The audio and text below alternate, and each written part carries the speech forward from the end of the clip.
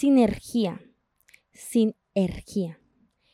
Esto es lo que hablaremos hoy en el hábito número 6 de los 7 hábitos de la gente altamente efectiva.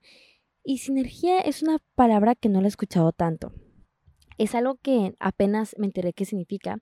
Y básicamente es el poder o la recompensa que tienes cuando dos personas, dos organizaciones, dos negocios, dos o más se unen y crean algo mucho más grande de lo que podría hacer solamente una persona. Y en eso hablamos en economía. En economía hablamos sobre, en mi clase de economía, para ser más clara y específica, hablamos sobre la importancia de que negocios se unan, se especialicen solamente en una cosa. Si hay una persona que vende pan y una persona que hace café, ellos nomás deberían especializarse solamente en eso y después unirse los dos, después unirse y crear algo mucho más grande, tener más, poder tener más dinero, poder tener más ventas. ¿Por qué?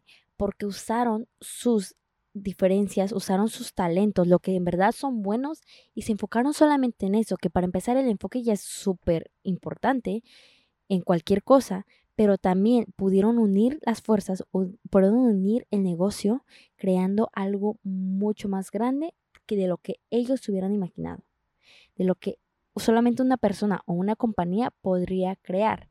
Entonces es lo que habla la idea de sinergizarte. Puede aplicar para liderazgo, puede aplicar para familias, puede aplicar para muchas ideas.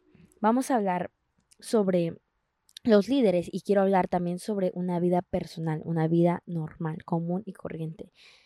La idea de sinergizar y saber que con dos personas o más se puede sumarte, puedes ser mejor, puedes tener más beneficios, puedes ganar a tu manera, va a ser importante. En una familia, es algo que aprendí desde chiquita. Mi familia, somos afortunadas de estar muy cerca, la verdad.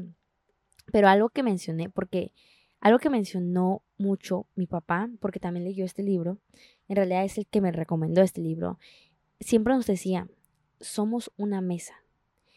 Si una persona se cae, si una patita se cae, toda la mesa se cae. Necesitamos que todos ustedes, mi hermana, yo, mi mamá y él, apoyemos a esta misión, que es la familia. Si no podemos hacer eso, se va a derrumbar lo único que tenemos y todos tenemos que poner el esfuerzo. No solamente una persona lo puede hacer, no solamente una persona puede dar todo, porque se va a cansar. Tenemos que dar todo. Entonces, es eso, el trabajo en equipo.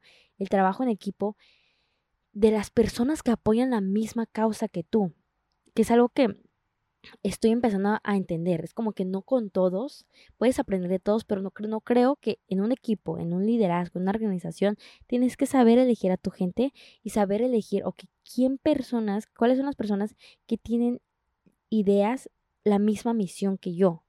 Porque esas son las personas que a pesar de sus diferencias se van a ser unidas por la misma misión. Y al fin de cuentas, el que tenga y comparta tus mismas ideas con la misma visión, no las mismas estrategias, puede aportar mucho más. En un grupo estamos tratando de apoyar la causa y cuando un líder lo único que quiere es controlar y que todos sean iguales a esa persona, se pierde primero la diversión y se pierde el aprendizaje y la oportunidad de crecimiento. Se pierde todo eso cuando tratas que las personas se conviertan en ti.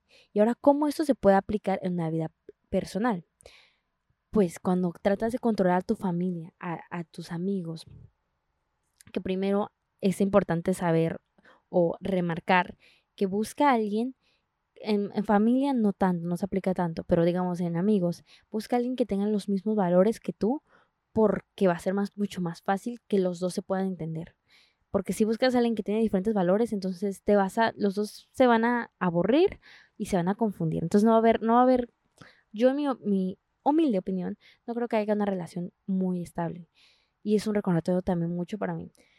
Pero en una familia, en un conflicto, busca maneras de poder usar la diferencia de los demás, no cambiarlos, aceptarlos como son y decir cómo esto me puede ayudar en mi crecimiento personal, cómo puedo aportar también yo para ayudar a esto que se llama familia, esto que se llama amistad.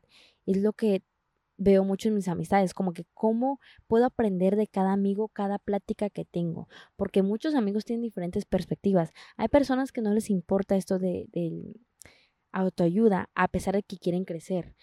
Les importa otras cosas y me enseñan tanto porque digo, ok, sí es cierto, no tengo que tomar todo tan en serio, o sea, no tienes que encontrar las respuestas de todo, Abril. Me enseñan, me dan esa perspectiva, pero es solamente si puedes ver las diferencias como algo bonito en vez de como un acto de conflicto. Es ver las diferencias como un regalo para crecer tú, para seguir aprendiendo. Por eso, Stephen Covey se enfocó el hábito 4 y el hábito 5 en hablar sobre esto, hablar sobre la importancia de la gente, poner a la gente en tu plan de vida, en una organización, poner a las otras compañías, a las otras organizaciones, a otros compañeros de trabajo en tu plan, porque ellos te van a hacer más fuerte. Pero es importante recordar hábito 4 y hábito 5. Hábito 4 habla básicamente de que piensa en ganar, ganar, no solamente sobre ti, no solamente va a ser cómo yo puedo ganar y afectar a las demás personas, ni cómo puedo complacer y ser dócil. No, no, no.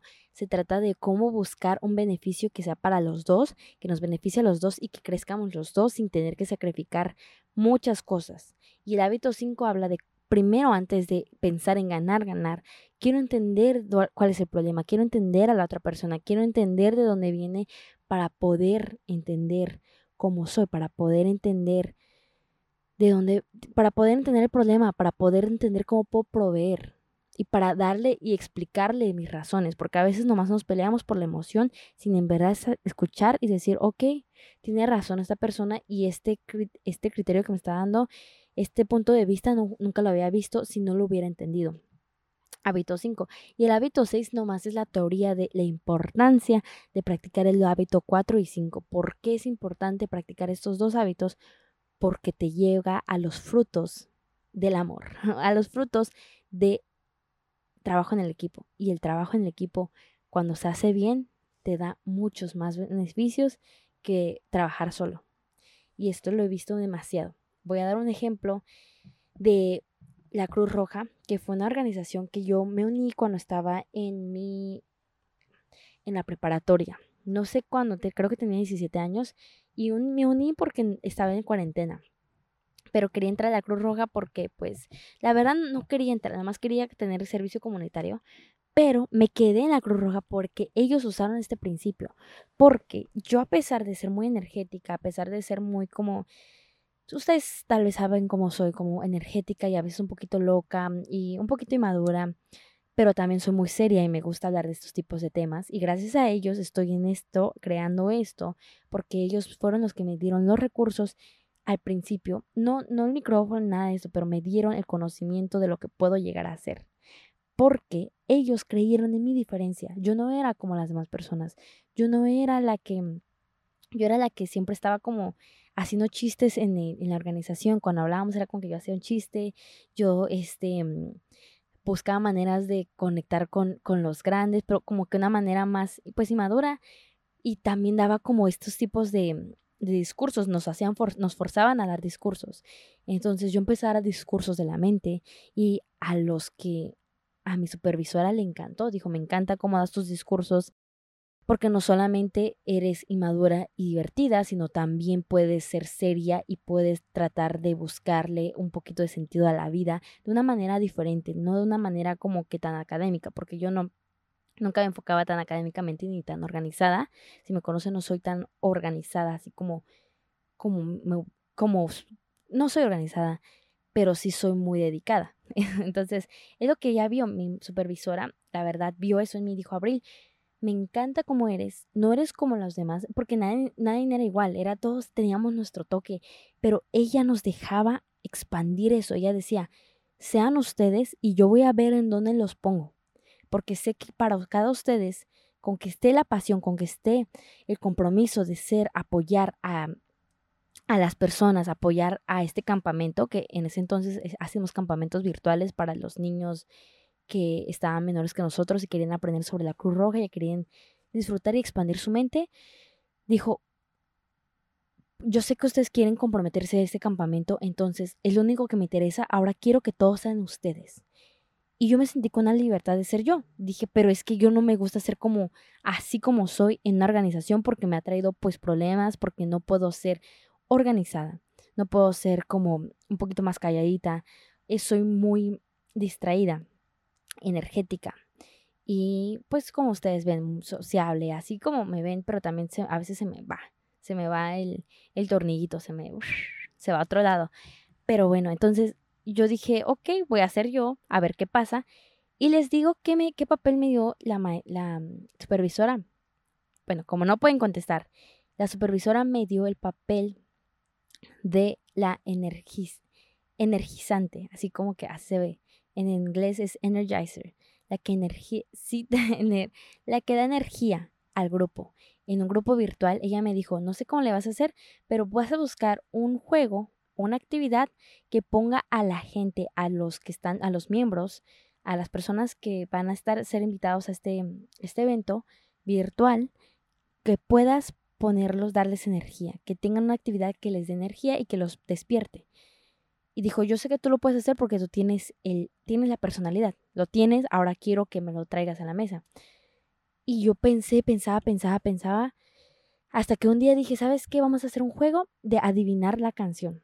Adivinar la canción. Empezaba el meeting y yo empezaba el evento y yo ponía la canción y ellos tenían que adivinar y el que adivinaba las canciones correctas agarraba un premio.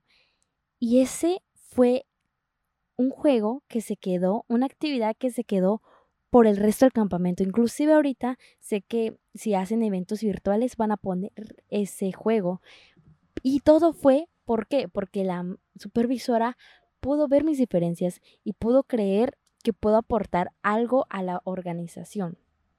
Pudo ver que puedo aportar algo. Entonces dijo, Abril, quiero usar tus diferencias, esa energía que tienes para aportar y crecer la organización. Y se hizo, dicho y hecho, el poder de sinergizar, de tener sinergia, de poder darle la voz a otra persona, el micrófono a otra persona. Y como líder, como persona, es importante darle ese poder a otra persona, darle esa razón, ese conocimiento, darle y escuchar y saber que no siempre tienes la razón, pero para dejar que las otras personas opinen y dejar que las otras personas saquen su juguito, saquen quiénes son para crecer la comunidad, para crecer la familia, para crecer una organización. Entonces la importancia de poder darle la oportunidad a otra persona que sea quien es y usar su autenticidad, su diferencia para tu poder, para tu beneficio. Ahora vamos a hablar ya entendieron la teoría, ya entendieron el concepto de lo que es sinergizar. Ahora quiero hablar sobre cómo implementar esto, que es algo que no lo he hecho en todos los hábitos, no he hecho no lo he puesto, no lo he organizado bien para decir cómo implementar estos hábitos, pero ahora, justo cuando vamos a terminar esta temporada, voy a dar estas maneras para implementar esto, ya sea un poquito tarde, pero a ver, vamos a retomar, vamos a tratar de hacerlo bien esta vez. Primera manera para implementar el hábito 6. Maneras para sinergizar, poner sinergia a las cosas, a la vida, a negocios, al liderazgo, a tu familia, etc. Primera manera es cómo hablas, cómo te comunicas.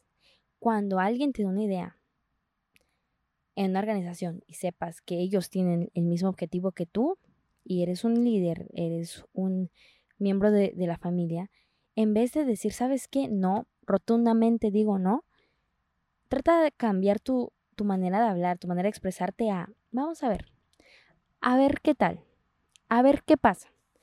Vamos a intentar hacer lo que tú dices y vamos a ver si nos funciona o no. Es una manera de hacerlo. Otra frase que puedes decir es, ok, lo ves de una manera diferente. Me gustaría entender cómo lo ves. Otra vez lo repito, ok, lo ves de una manera diferente. Me gustaría entender cómo ves tu perspectiva. Regresando al hábito 5, entender cómo ve la perspectiva y tal vez te convenzca en que puede ser una solución más para lo que sea que estés trabajando en la vida o en una organización. Número 2, trabaja en ser auténtico. Trabaja en ser auténtica contigo mismo. También tú, no solamente sobre tú ver las diferencias de los demás y aportarlas, aceptarlas y crecer en eso, crecer sobre sus diferencias, crecer con sus diferencias o como lo quieras decir. También es como brindar tu autenticidad, dar tu manera, tus puntos de vista, compartir tu punto de vista cuando preguntan, oye, ¿qué piensas, Abril, de este tema?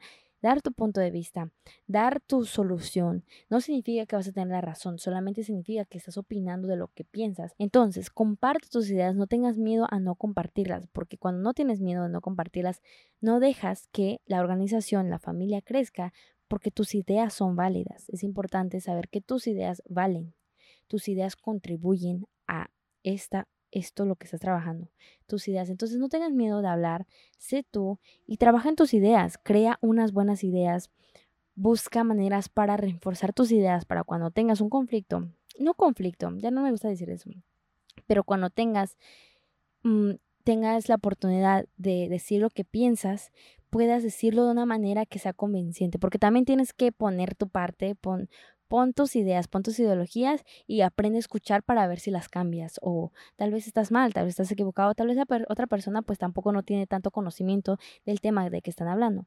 Entonces, es importante ser auténticos, es importante también tú ser diferente para poder brindar a una organización, a una familia, a lo que sea que estés trabajando. Y como líder también es importante dar tus ideas para que las personas puedan saber lo que piensas y también dejarles saber, oye, puedes tú opinar lo que tú quieres. Y eso es un recordatorio para mí porque voy a tener una posición de líder en unos meses y quiero poder dar mis ideas, pero también escuchar a los demás y escuchar sus ideas.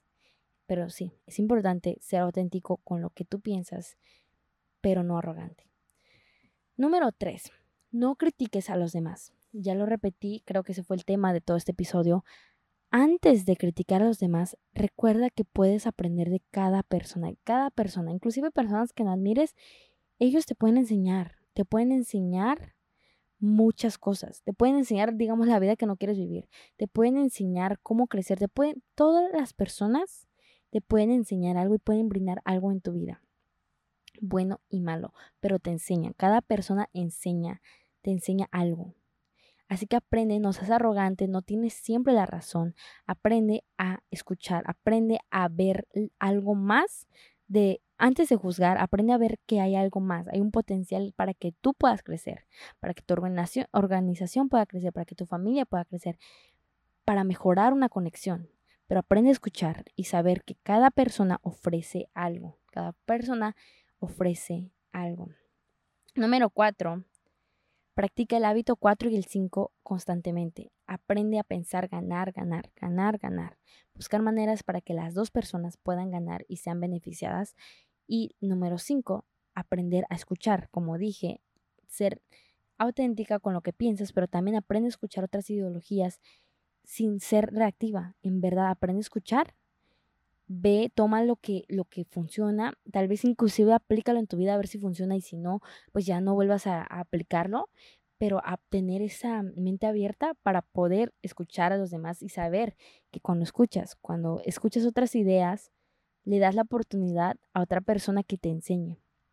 Y eso es poderoso, cuando le das la otra oportunidad a otra persona que te enseñe, tú aprendes mucho más, porque no muchas personas tienen eso, no muchas personas quieren ser enseñadas, porque a veces piensas que tienen la razón y no es cierto. Siempre se puede aprender de los demás. Entonces practica hábito 4 y 5. Vamos a practicarlo todos los años porque a veces se nos puede olvidar. Número 7.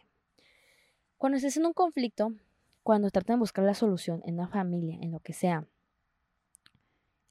ya dijimos que vamos a escuchar a los demás. Ahora deja que los demás den su solución, den ideas para cómo pueden contribuir. Escucha y de ahí crea una nueva solución donde ahí donde implementamos hábito 4 y 5, donde todos unieron, todos pusieron su granito de arena, todos pusieron lo que piensan y ahora todos van a elegir una decisión que se va a tomar en cualquier conflicto que tengan como familia o puede ser, digamos, en parejas, si no incluye más de 3 personas, digamos, en parejas, una pareja. Ok, escucha a la persona y ahora qué soluciones los dos pueden brindar. Si los dos están de acuerdo con las soluciones, pueden seguir, pueden, ok, vamos a trabajar en esto, vamos a poder crecer en esto, pero primero es crear una solución donde los dos contribuyan, donde las dos personas den su perspectiva y donde las dos personas elijan cuál sería la mejor solución para poder crecer juntos. Ok, entonces, esa es la importancia de la sinergia. Poder combinar poder combinar dos mundos diferentes y hacerlo uno y crecer en ese uno. Poder combinar dos ideologías o más ideologías para hacer algo único, para que todos se sientan incluidos y para que tú también te sientas parte de la familia, parte de los amigos, parte de la organización, pero dejar que las personas sean ellos y trabajar con eso y saber que hay belleza en ser diferente, como hay belleza en que tú seas diferente y hay belleza en que los demás sean diferentes y darles la oportunidad de ser diferentes y tal vez te sorprendan, la mayoría de veces te sorprenden. ¿Por qué? Porque cuando crees en alguien y esa persona sabe que tú crees en esas personas, y apoyan la misma causa, créeme que los beneficios se van a mostrar. Y lo he visto mucho en mi vida cuando mi supervisora creyó en mí, yo dije, no la voy a defraudar y voy a crear la mejor actividad para este campamento virtual. Lo voy a crear y lo hice. Y a ella le encantó y me dijo que jamás dudó en mí porque vio mi esencia, vio mi diferencia y lo usó como algo para apoyar a la Cruz Roja. Lo usó para apoyar a las personas. Y nos terminó apoyando a todos porque esa idea nos ayudó a todos a ser un poquito más creativos. Inclusive yo aprendí demasiado sobre mí, aprendí demasiado sobre mis compañeros porque cada uno tuvo una voz. Y eso es importante. Si puedes darle la voz a otras personas, el micrófono a otras personas, aprendes más tú y aprende y crece la organización juntos, no separados. Y recordar que esto es una comunidad y cuando se crece juntos, se crece fuerte. Entonces, antes de irnos, gracias por acompañarme, gracias si pudiste ver este video, Hábito 6. La verdad, no muchos han terminado este Hábito 6. Los que están leyendo, la verdad, pues me siento orgullosa de ustedes, se pudieron quedar con algo que pues prometieron. Muchas personas, déjenme aclarar por los que están escuchando, algunas personas dijeron que hice un club para libros donde compartimos este libro que leímos y no muchos han terminado esto, solamente como 3 no fueron muchos, pero creo que de 10 se han quedado a en verdad aprender, a leer sobre el libro, a analizar el libro y crecer como personas. Entonces, si estás aquí gracias al club de libros, pues la verdad, muchas felicidades y muchas gracias porque gracias a ti también pude terminar este libro y pude aprender. Y ojalá lo implementemos tú y yo, porque también yo lo tengo que implementar para poder ser mejor líderes, para poder ser mejor humanos, para poder ser mejor personas y conocernos a nosotros mismos. Ahora sí, empezar con el abracito. Gracias por estar aquí. Gracias por todo, gracias por apoyarme, gracias por todo, la verdad, los quiero mucho. Les deseo lo mejor en su vida y recuerden que siempre va a haber un líder dentro de ustedes. No es esto de liderazgo es para todos, no solamente para una persona. En cualquier cosa se puede aplicar. Pero bueno, abrácense súper fuerte, que les duela. Abrácense y recuerden que hay alguien que los quiere.